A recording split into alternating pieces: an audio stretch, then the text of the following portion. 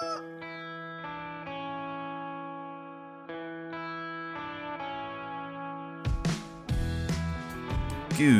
morning, baseball fans, and welcome to episode 79 of the Morning Round Trip podcast here on September 27th, and happy final day of the regular season to you and yours.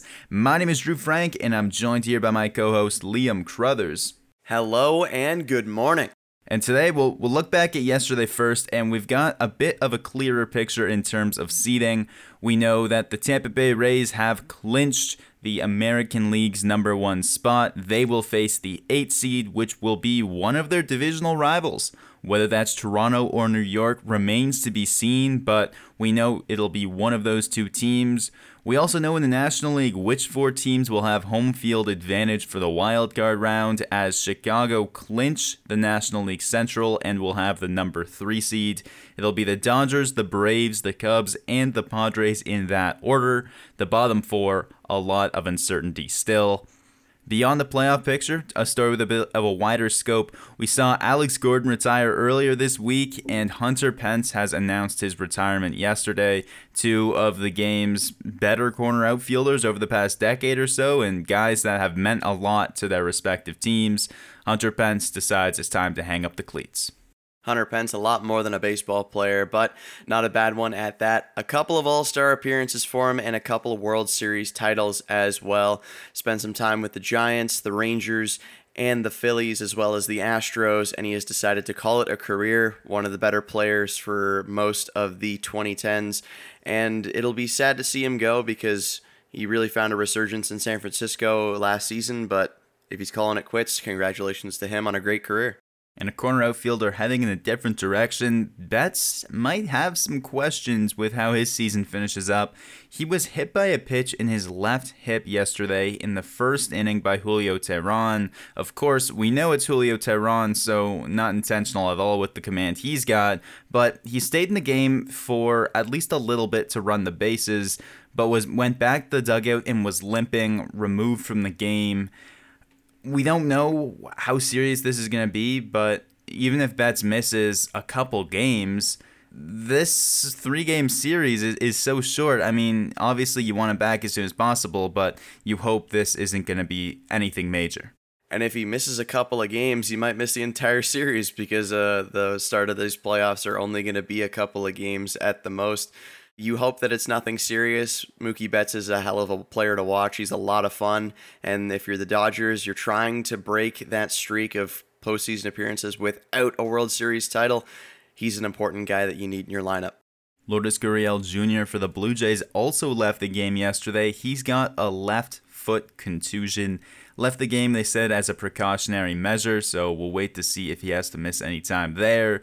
And finally, Jace Tingler is optimistic that Dinelson Lamet can start Game 1. Of course, optimistic is a far cry from saying he's ready to go for Game 1, and there really isn't all that much time, but it seems like they might have Lamet and Davies for Games 1 and 2, and if they do, then they'll be looking pretty decent. We saw Davies actually go last night as he took on Johnny Cueto, and it was just a tune-up start for him. He only goes 51 pitches, he only goes 3 innings, looks sharp in those 3 innings. He only allows 3 hits with no earned runs. No runs at all, actually. Doesn't walk a batter and strikes out 3.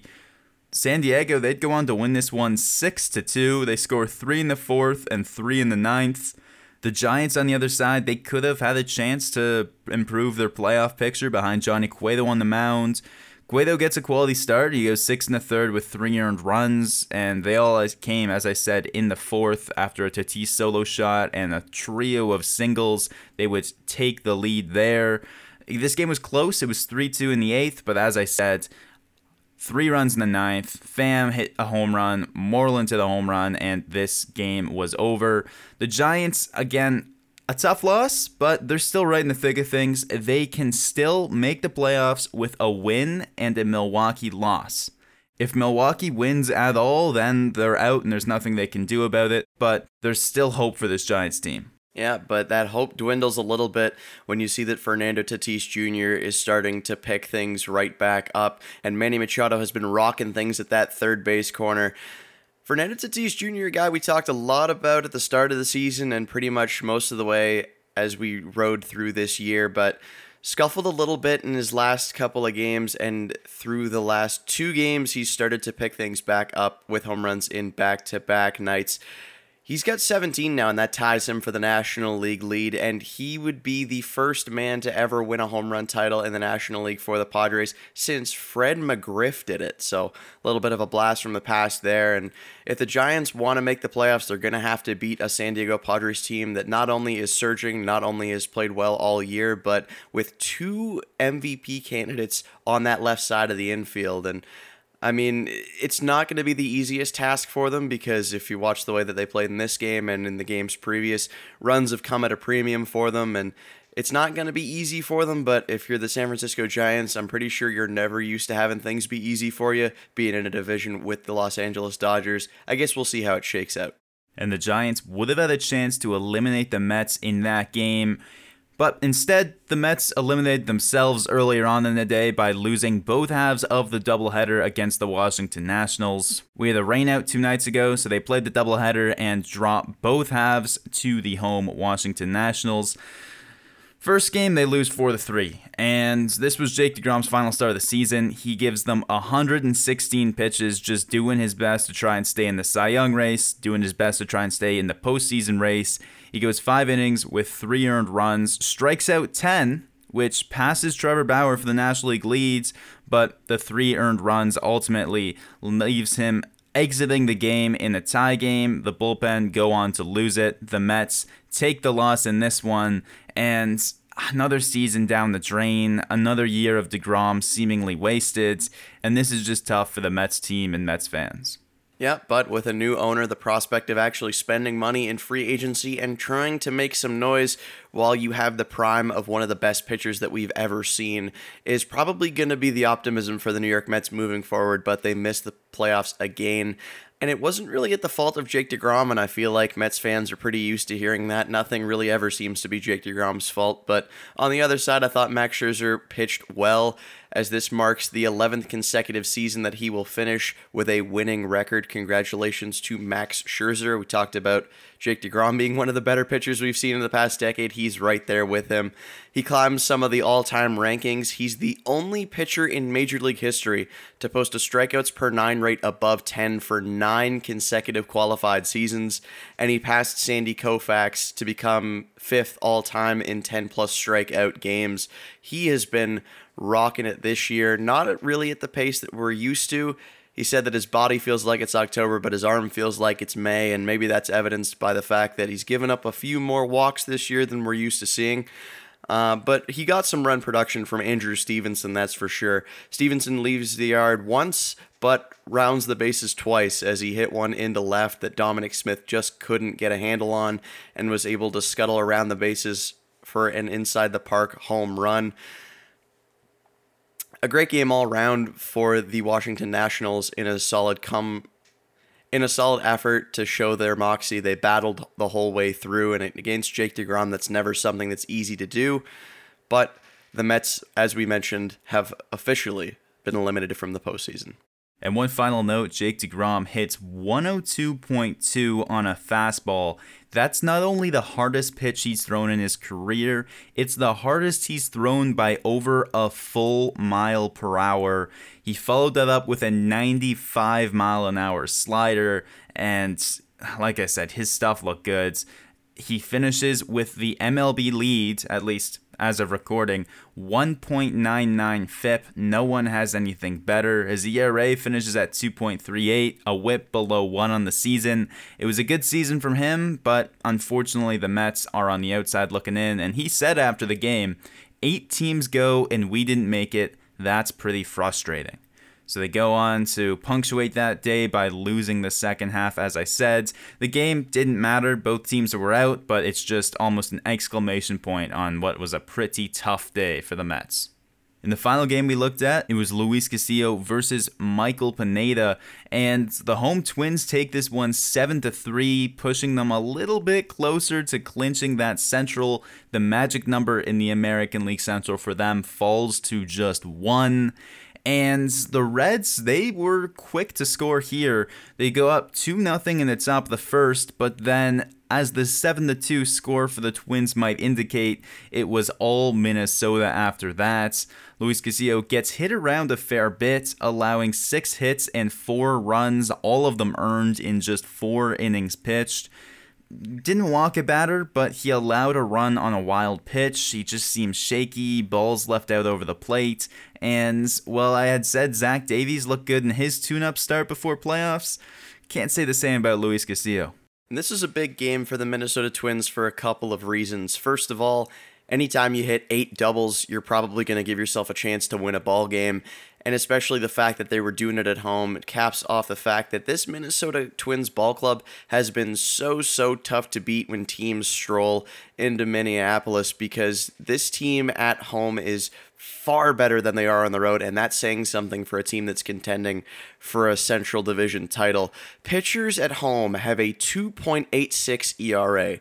Contrast that with a 4.38 ERA on the road. It's obvious that this team loves to play at Target Field, and considering the fact that with this win, they've clinched home field advantage regardless of who they play in the playoffs, I think you're going to take that every single time out. And I mean, this will cap it off for you. Kenta Maeda, I did talk about the pitchers and the contrast between the home and away ERA. Maeda, a 1.91 ERA at home and a 3.19 opposing OPS against. That's insane. Well, for my money, I think they'll be there. I think they win this Central, and I think they do have that home field advantage in the first series. This is going to be really interesting, though, because the Indians are eliminated from winning the title, not from the playoffs. We know they've got a playoff spot, but they were actually shut down quite a bit by Joe Musgrove yesterday. He goes 7 scoreless innings with 10 strikeouts. Ke'Bryan Hayes goes 5 for 5, scores 3 runs, and the Pirates trounce the Indians. So we know it's going to come down to the White Sox and the Twins, and I think it's going to be the Twins, but we'll see. The White Sox, they still have a chance. Last night, they made history as they became the first team in MLB history to go unbeaten against a left-handed starter. Of course, it's 60 games, and you can't hold that up against 162, but you can't say that going 14-0 against lefty starters isn't impressive, because that's a pretty good run.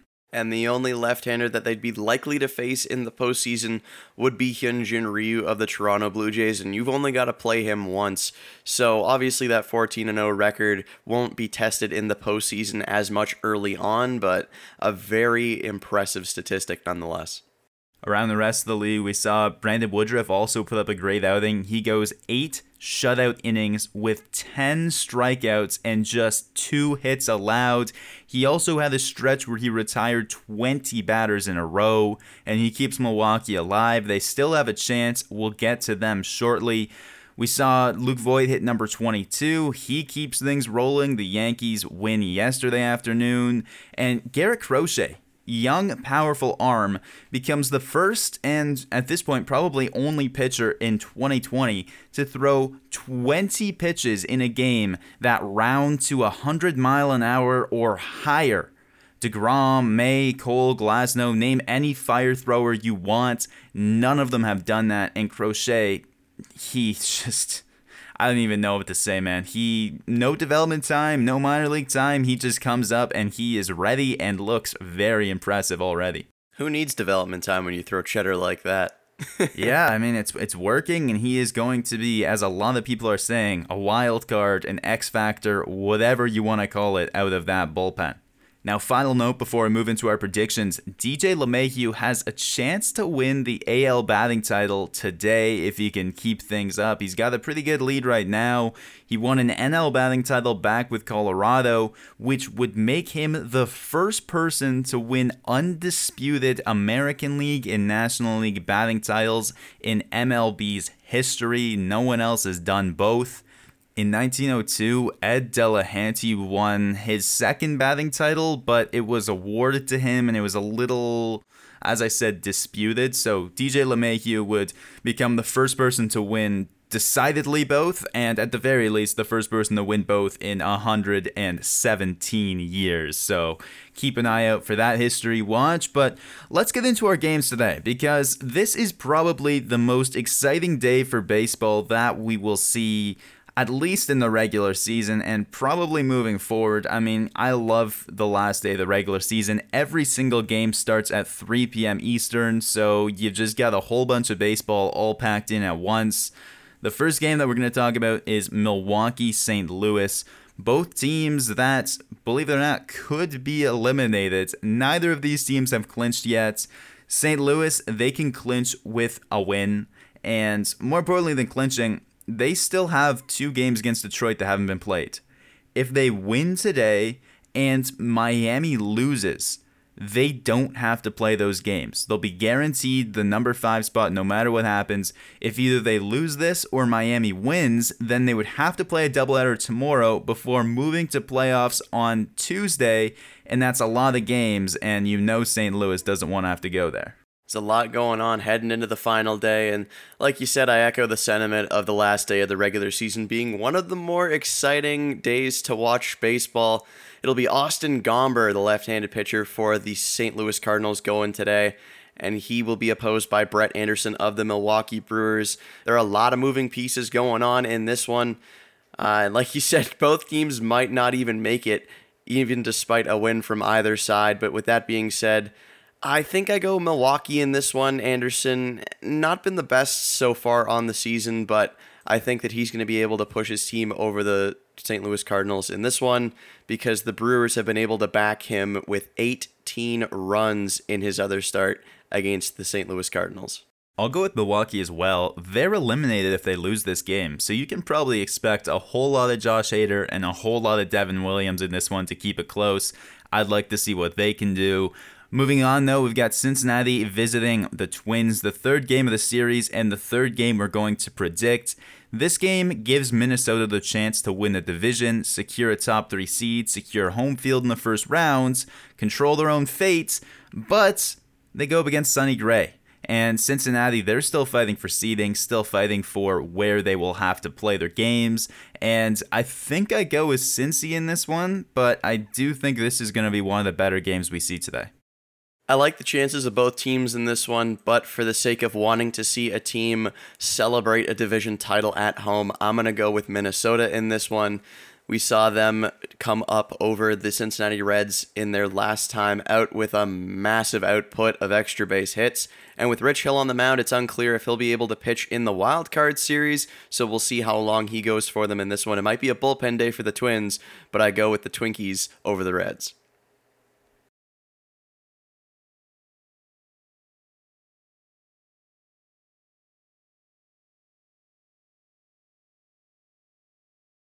And finally, Philly finishes their season in Tampa Bay as Aaron Nola takes on Josh Fleming. And Tampa, they have the number 1 seed. They have the AL East. They don't need this game. Philadelphia, they do.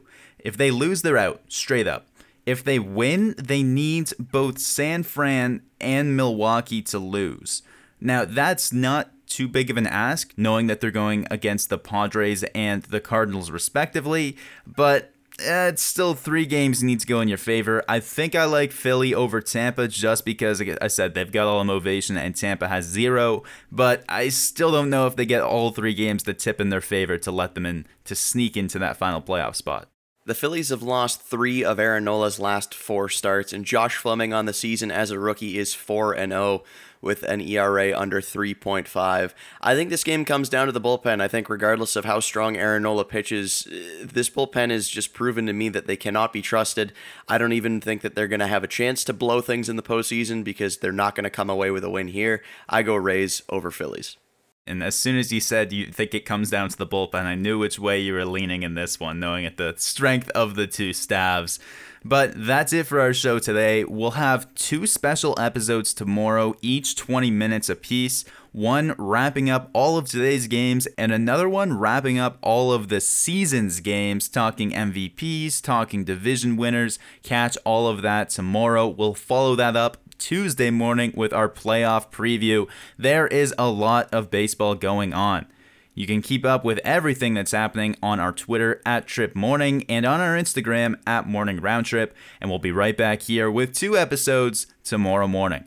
For Drew Frank and Liam Carruthers, thank you for listening and have a great day.